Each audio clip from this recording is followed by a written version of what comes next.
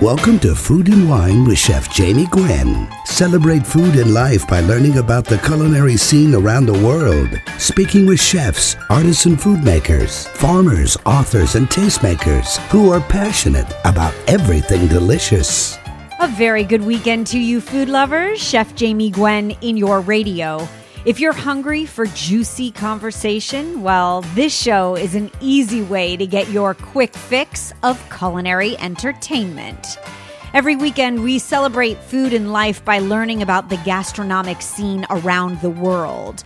You'll hear from chefs and artisan food makers, farmers, authors, experts, and tastemakers, all of whom are passionate about everything delicious.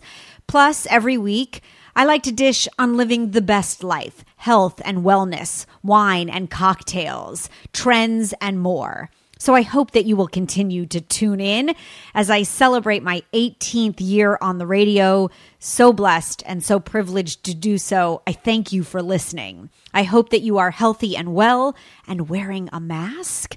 And if you're looking for shows you might have missed, if you're looking for additional culinary entertainment during your daily walk or run, or just for some, way to satiate your ears, well, you can find podcasts of shows you might have missed on iTunes under Food and Wine with Chef Jamie Gwen. You can also find me on Facebook, Twitter, and Instagram with my daily dish at Chef Jamie Gwen.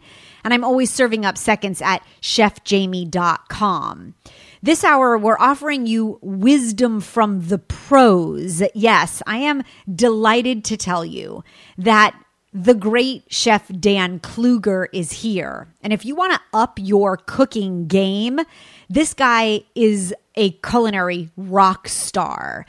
He wrote what I feel like is a tell-all, really, sharing his recipes and his techniques and his food philosophy in what has been a very much highly anticipated debut cookbook. It's called Chasing Flavor.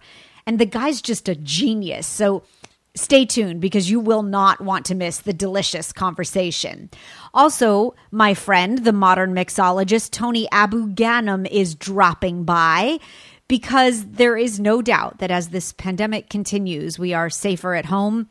Can certainly use a really good cocktail, don't you think? So he's talking about some of the best cocktails and how to mix them at home, how to up your bar game, really, and how to host a virtual cocktail party so that you can still celebrate the good times, of course. So grab a glass and stay tuned because Tony will be here and he's mixing it up.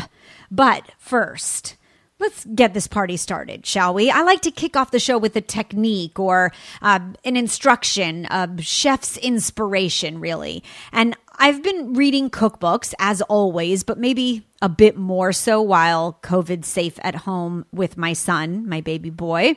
And I keep finding these little nuggets of lessons strewn throughout the pages. And I think the tips and the tricks that I've gained over the past, 10 months now, have expanded my culinary repertoire and made me a better chef. And it's a testament to the talent of my comrades and the really extraordinary chefs across this country that lend their voice to this show, that write cookbooks, that blog, that post. And so I want to pay it forward, and I'm committed this 18th year of radio to continue to share with you all of the exceptionally scrumptious things I find along the way. Now, these tidbits of inspiration, this insight that I love to pass along, sometimes it's strewn throughout the show during an interview. Maybe you'll find it at the end of the hour during my last bite. But this one was too good to wait to share. So, there's a new cookbook just released. It's called Falastine, and it shares many favorite Palestinian dishes. It's really well done, and I'm hopeful to have the authors on the show to share it with you. Well, in the book, they dig deep into adah.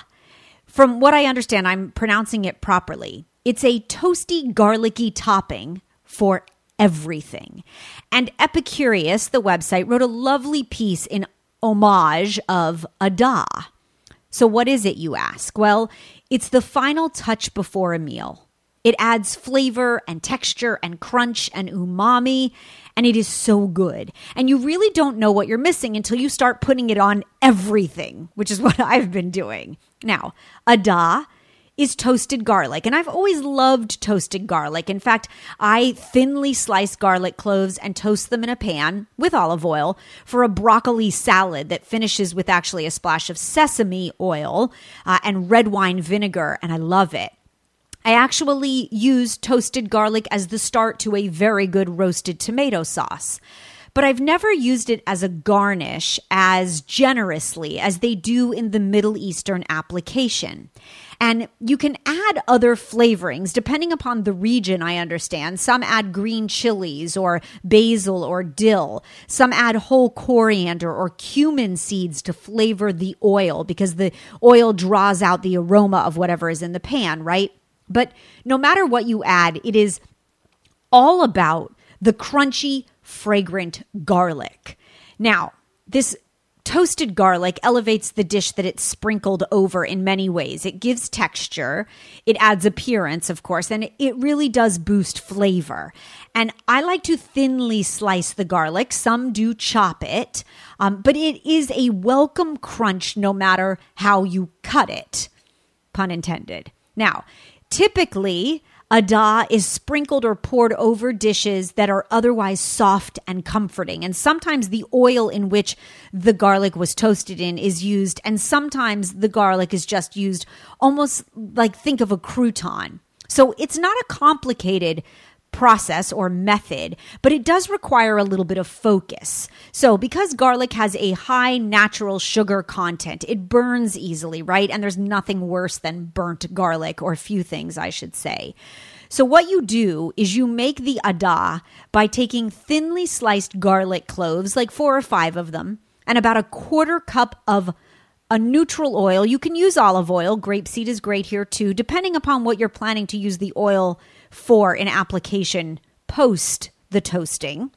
And you place the garlic thinly sliced with the oil in a cold saute pan over medium heat, and it comes up to temperature with the heat of your stove, right? The oil and the garlic come up to temp together, and you cook it until the garlic is lightly golden. You have to keep stirring, by the way.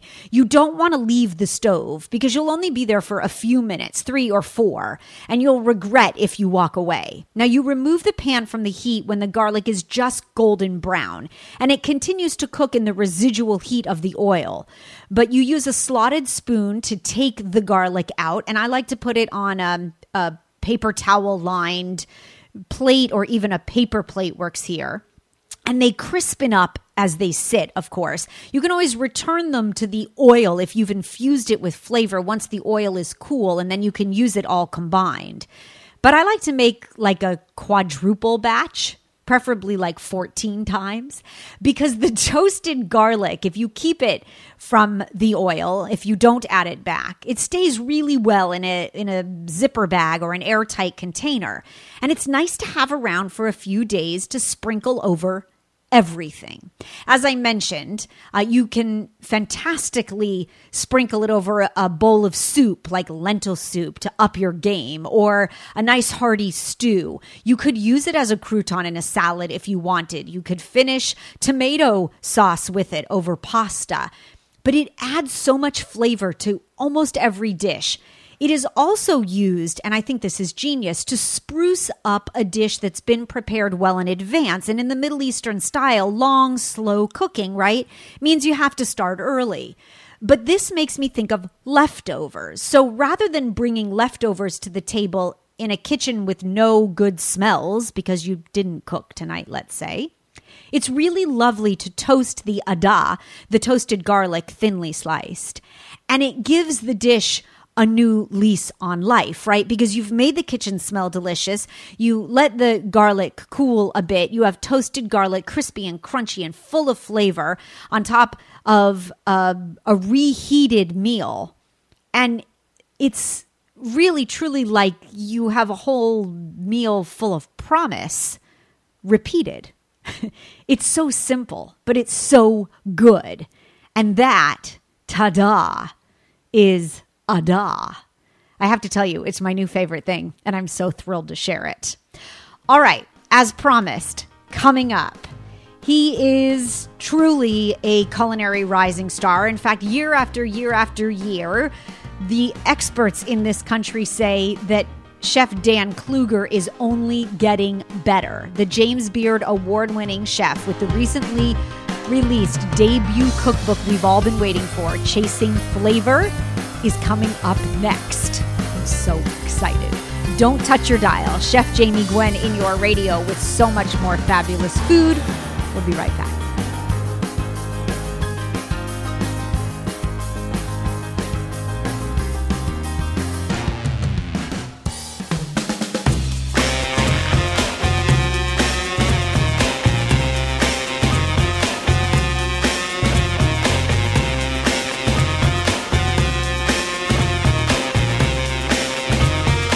It's food and wine, and it's divine. Chef Jamie Gwen in your radio. Welcome back.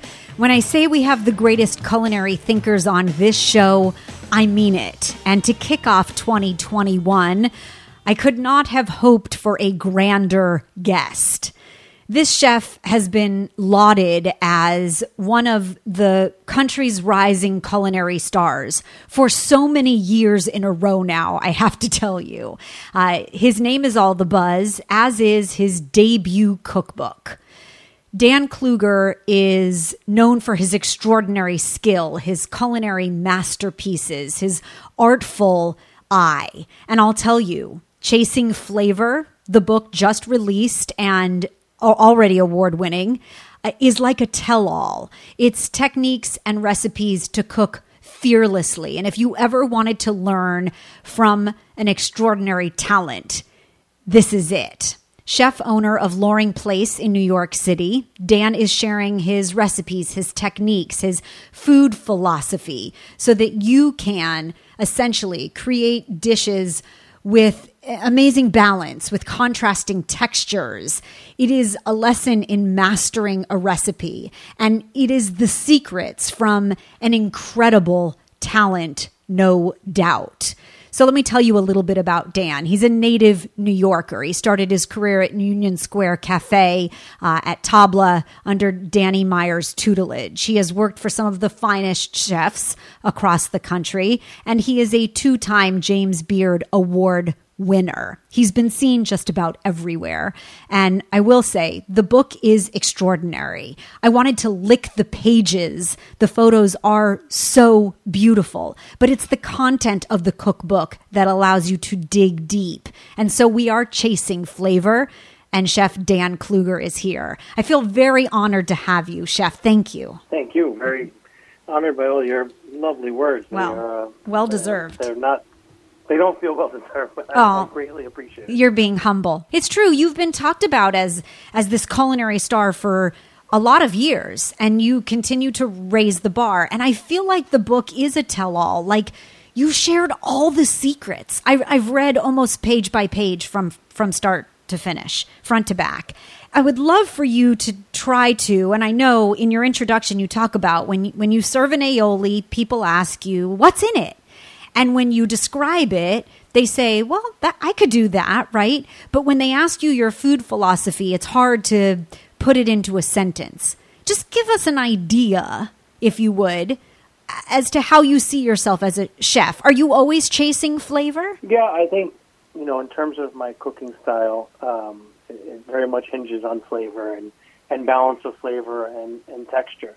And a lot of that I credit to certainly my time with Jean-Georges, but really, probably most importantly, my time with the late, great Floyd Cardoz, who was a pioneer of Indian food in this country. Yes. And I learned a lot from him about balancing flavor and balancing textures. And I think that's something that's often missed by the home cook when we're talking about how to make something.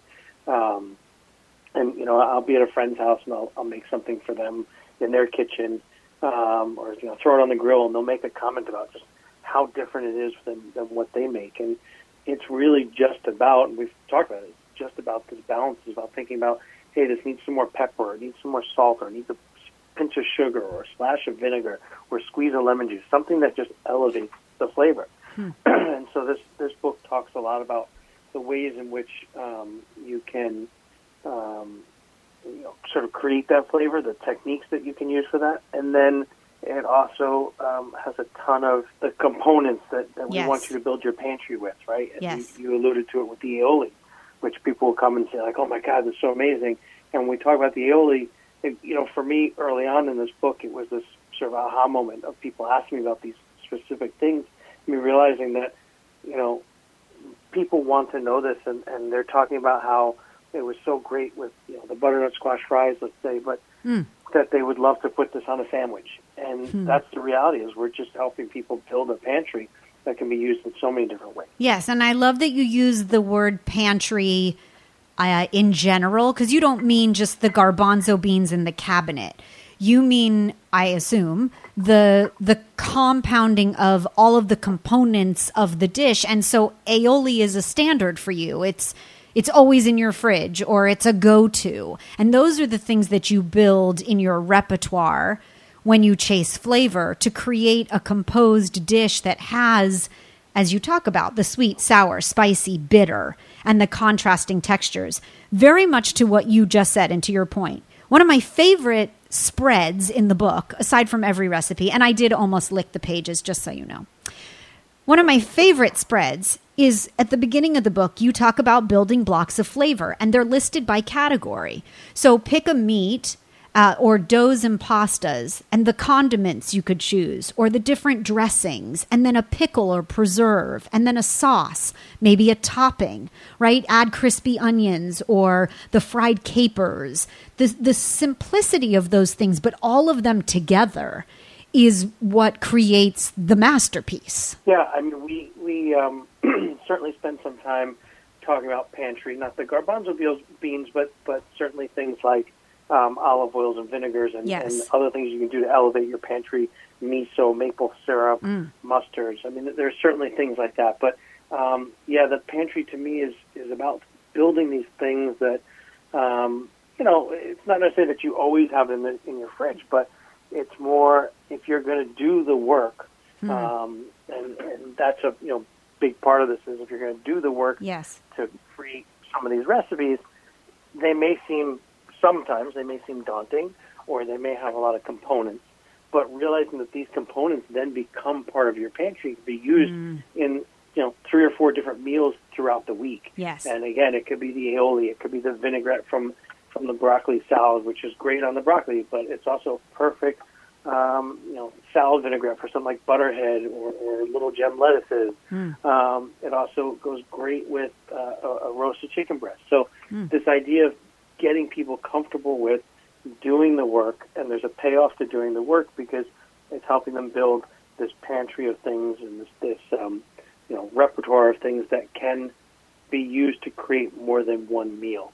And we tried to stay away from. There's a lot of books out there, I think, that will kind of be like, here's how you make the burger. But if you don't like ground beef, you could do this with chicken. If you don't want to do a burger, you could do this with a steak. Well, to me, that's a little bit getting away from what the heart of the idea of the dish was. You were doing a burger. So, in this case, what I'm saying is if there's a steak and it comes with this condiment or this sauce, that sauce can be used on other things. You don't have to be, hard fast about serving it with a steak. But we're not just changing the dish. Essentially, we're creating this repertoire of condiments and sauces and things. Yes. I feel like the proper response to that is, yes, chef. Chef, this conversation is just too good. You won't go away, will you? Please stay with us. When we come back, more on Chasing Flavor with Chef Dan Kluger.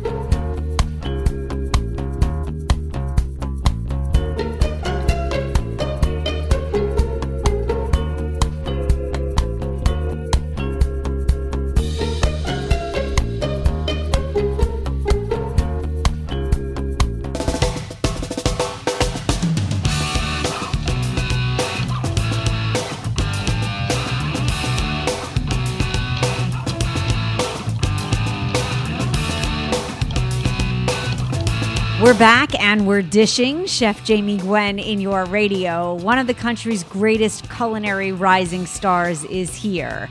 Dan Kluger and his debut cookbook, Chasing Flavor.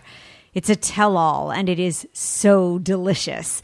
I want to go back, though, for a moment, because I certainly can't argue with butternut squash fries with lemon Parmesan aioli. But you've mentioned so many components of it because I led with aioli. And I had already rabbit-eared the page because I can't wait to make them. But to talk to you about it, because I think it's one of many perfect recipes that breaks down your philosophy of chasing flavor. So first you talk about a tempura batter. And I knew I liked you for your extraordinary passion and talent, but I liked you more when you wrote and added that you use a good amount of vodka in your tempura batter. Now I really like you. And I certainly understand why. It does give you a really crispy coating, right? Yeah. Yes. And then that, that's an important thing just to note is that every recipe has what we call the takeaway. And the takeaway is either something like the vodka that's scientific, that's teaching people, again, the reason why to do something. I hate when I read recipes and it has something, let's call the vodka, and there's no reason why. So you're reading and saying, oh, there's vodka in there. Well, why? Instead, we're explaining the reason why, or the takeaway of how you roast this meat from this recipe, or how you roast a vegetable, or anything. So each recipe, we try and find something that's a takeaway, that's a lesson that's helpful for people. Yes. Again, to give them these techniques and confidence in the kitchen. Yeah, no, it's a masterclass, really. That's what this book is. Now, the aioli that we've alluded to over and over, there's a secret there. This is where the tell-all comes in. You're all about miso, aren't you? I do. I like miso a lot. Yes. It is one of those things that umami bomb. Adds texture and umami. Yeah. And, again, a lot of my cooking, even though the book isn't a vegetarian book, you'll see there's a lot of vegetables in there. There's a lot of salads. And I think that, what I like is that by using things like miso and other umami bombs, you're able to create something that is a very simple vegetable and make it meaty and interesting and exciting to eat. I'm very excited by butternut squash fries, just so you know. I'm also very much looking forward to parsnip soup with sautéed mushrooms.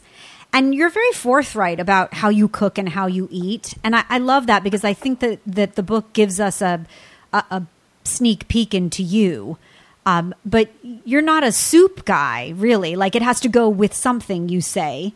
I would very happily sit down to a bowl of your parsnip soup with sautéed mushrooms and flaky sea salt finished over the top. Yeah, I mean, I think, there's a lot of people out there that just love to dig in a big bowl of soup. Mm-hmm. It's not necessarily my favorite thing, so when I do have soup or I'm making soup, I want to add things to it. I want to make it that much more exciting. And again, soup is something that, for the most part, I don't think people really pay a lot of attention to the balance of texture. Maybe the flavor, yes, but not necessarily the balance of texture. So here, we're using crispy mushrooms, or we have a gazpacho with tomato and raspberry that we have some crunch from cucumbers and whole pieces of tomato and raspberry. We have this amazing creamy tomato soup with Parmesan croutons. So again, we're adding umami into it. We're adding crunch into it, texture, spice, all those things. And so even something as simple as a soup, I want it to still have that balance. Yeah, and it looks extraordinary, and I'm sure it tastes even better. By the way, if you've just tuned in, you're late.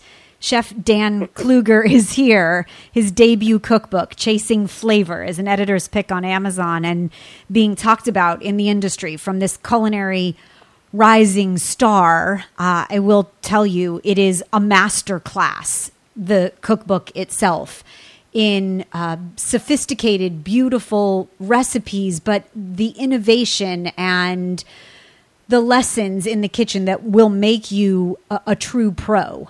I love that the book is being touted, Chef, as destined to be a classic. That's the last thing I read. Aside from the praise you have from every big name in the industry that ever lived, too. It's quite impressive. As are your gnocchi. Very kind. Well, yes. Tell us about your you say it's taken a lot of practice. So tell us about your gnocchi education.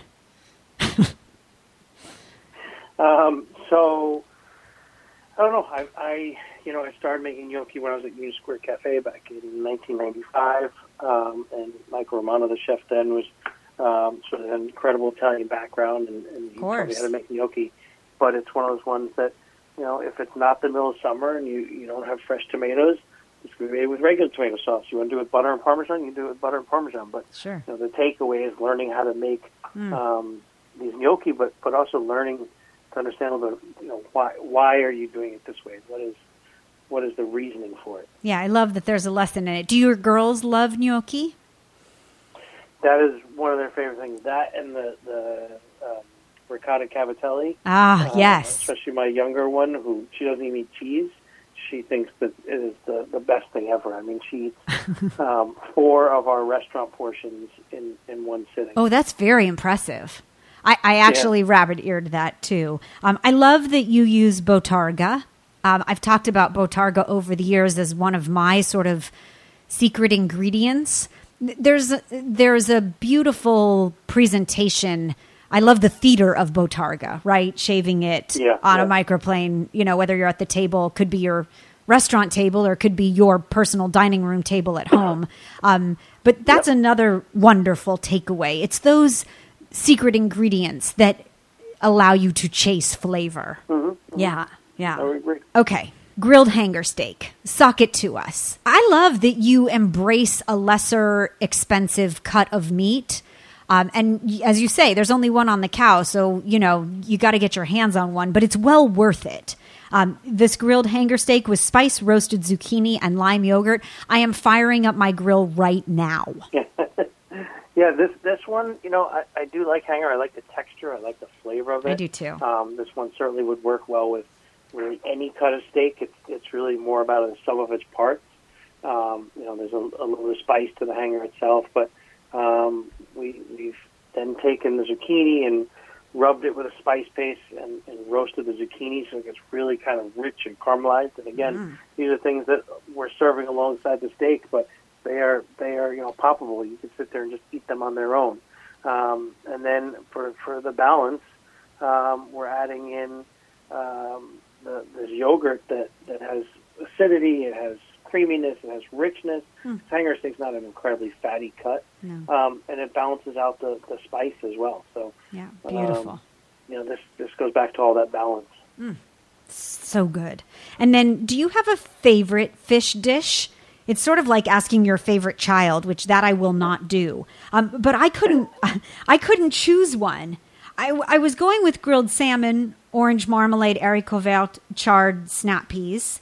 But then I don't know. Then I saw slow roasted halibut, and I got excited. Your fish presentations they jump from the pages. I don't really have an absolute favorite. I really like them all, and they all have sort of sentimental value to Sure. me. But I would say that the halibut with the peach and tomatoes is one of my favorites, and it's one that, again, has a lot of sentimental value in the sense that people are always asking me, what's the inspiration? How do we come up with cooking? How do we come up with recipes? Sure. And this is one that I kind of constantly go back to, and that I knew I needed to change a fish dish because the seasons were changing, and I was walking through the market, and I love the farmer's market, and I'm always inspired by it. And I'm walking through the market, and at one stand I pick up some great yellow tomatoes, and kind of walking around, get to the next stand, and I pick up some peaches and start thinking, peaches and tomato could go really well together. And then I get to the next stand and I pick up, some fennel and then some onions. And, not all of those things end up being in this dish, but it was that means of kind of like picking up these things that I knew would all go well together that then created a dish. And this one is incredibly well balanced between the sauce itself and then the texture of the beans, the almonds. So certainly one of my favorites. They might all turn into my favorites. I have to tell you, this is the most impressive cookbook I have seen. It is the lessons that you teach throughout the book that are just so filled with wisdom. and the dishes that I cannot wait to duplicate. So kudos to you. This is really a work of art. Thank you. Yeah, my pleasure. All right, you can follow and make sure you stay up on Chef Dan Kluger's gastronomic happenings.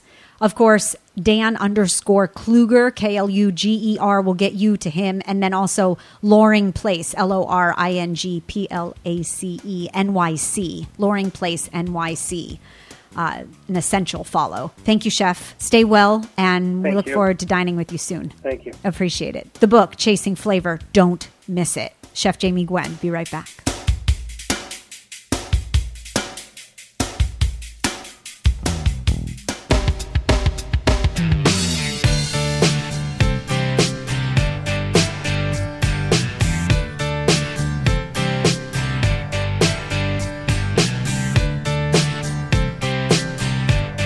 Salud, cheers, and a toast to you, Chef Jamie Gwen in your radio. The Modern Mixologist is back, so grab a glass because we're sipping and savoring. We know and love Tony Abu Ghanem, of course, as the widely regarded pioneer in the bar world. The author of The Modern Mixologist and Vodka Distilled, both award-winning books, and a partner in the Mandalay Bay, Las Vegas gastropub Hotspot, Libertine Social, and Highlands in Detroit. You've seen him win 3 Iron Chef competitions on the Food Network, and he's taking us on a cocktail journey again today. We're kicking off 2021 in style, arming you with a wealth of knowledge when it comes to spirits, and catching up with Tony Abu Ghanem because he's pouring. Happy New Year to you, my friend. I'm so glad to have you back. Jamie, Happy New Year, and always a pleasure to be back on your show. Thank you, thank you. Okay, under the current circumstances, I should say, as they continue, Tony, because we talked at the beginning of the pandemic, you know, when we were seriously pouring, and we still are. Talk to us about how the mixology world has changed. The home mixologist has really come to the forefront, no? Oh, absolutely, Jamie. I'm reminded of when I was a little kid, and I would go to my cousin Helen's house up on the lake, and she owned the Brassville Bar, and she had this beautiful bar cart. And whenever her girlfriends would come up to play bridge, it wasn't, would you like a glass of white wine or a light beer? It was, can I make you an old-fashioned or a Tom Collins? And she would have the proper glassware and the tools and the spirits and the garnishes and everything to create these fun, amazing cocktails to share with her friends. I love that. I really, it's so elegant, so refined, and it just, it elevates the experience. Now, Jamie, I know you love a good glass of wine. I do. I love a cold IPA, but there's so much more when you're able to craft a great mojito or a fresh margarita for your friends. No, it's true. They stop over. No, I agree with you. And even if you're mastering the technique of your favorite cocktail because you have more time on your hands, right? Or you're crafting a signature house cocktail, whatever it is, I think those that love and appreciate spirits have taken to their home bar or set up a bar or gathered the best and the right tools. And I think we have made for more impressive mixology at home. And I think there's something to be said for it, like you talked about, the elegance of it, but also the beauty of savoring it, right? Maybe we've had a little more time to really dig deeper into the cocktail of choice, you name it. What has been your most sipped cocktail over the pandemic, Tony? Just back up and kind of reinforce what you said. As you know, I have designed and marketed a set of professional bar tools. Yes, I have them all. Thank you. But we have seen such an increase in demand and sales on our bar tools online during this pandemic. So I guess a somewhat silver lining for our company. But of course. You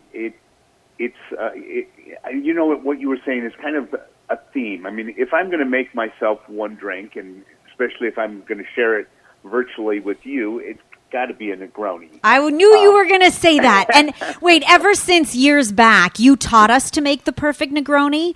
You would be so proud to know that that has been the one cocktail at home when I have had time, when Jagger is down to sleep at night, if I really wanted to indulge, right? If I wanted to give myself a little self-care, I made a Negroni. I still do. And I honored you. And I have to tell you, it still continues to be so satisfying. So true, Jamie. And like I said, when you elevate that experience, I mean, sure, you can grab an old jam jar, fill it up with that ice that your ice maker makes in the freezer that's all white and cloudy, pour the booze in, and a slice of orange or whatever citrus you might have laying around, and it's fine. But if you have a crystal mixing beaker and a long-handed Twistle bar spoon and a Hawthorne strainer and all of the accoutrements in a beautiful crystal old-fashioned glass, and you're able to make some beautiful 2x2 crystal clear ice cubes in your True Cube ice cube maker, it just bumps up that experience. Yeah, and when you finally peel off a swath of orange and expel those oils on top, gratification. And you can create it at home, especially when we have your best tools. I'm sending everyone to themodernmixologist.com, themodernmixologist.com. You can find Tony's cocktail escapades, his bar tools, his best tips for making great cocktails, and more, of course. And you can follow him on social media at MDRN mixologist, of course. Cheers, Tony. Please come back, talk to us. As we get through this pandemic, I'd really love to talk about how the bar scene comes back. Well, please. I would love to. It's always a pleasure, Jamie. Thank you. Love our talks. And I do too. From your lips to God here, that will be serving drinks across the bar and sharing cheer and joy side by side very soon. And so that brings us to the end of another hour of truly delicious flavor, creative cocktails, and glorious conversation. Well, at least I hope you thought so. I love this show. I've loved it for so many years, and I can't wait till next weekend when I get to share lots more gastronomic inspiration in your radio. But I'll leave you with this for this week, my last bite, my last ounce or tidbit of culinary conversation for the hour. Did you know that chicken is the most requested recipe on the World Wide Web? Yes. If you're looking for a new chicken recipe, I have one. It is 4 ingredients, not including salt and pepper. And there's something really juicy and delicious about it because it's chicken breasts, or I like to use skinless chicken thighs. I find them juicy and delicious. Lemon juice, feta cheese, and dried oregano. And then salt and pepper, of course. You bake it simply. And I have to tell you, it is a lifesaver dish, I call it, because it's a hit every time and it's just so simple. So please go to Chef Jamie Gwen on Facebook, Twitter, and Instagram, and I will post the recipe so that you can steal it. I call it lemon feta chicken, and you'll see it there. Can't wait to hear how yours turns out. And please do meet me here next weekend when there is the promise of so much more good food and wine and cocktails. I'm Chef Jamie Gwen in your radio, and I thank you for listening. Please stay healthy, wear a mask, and continue to eat well.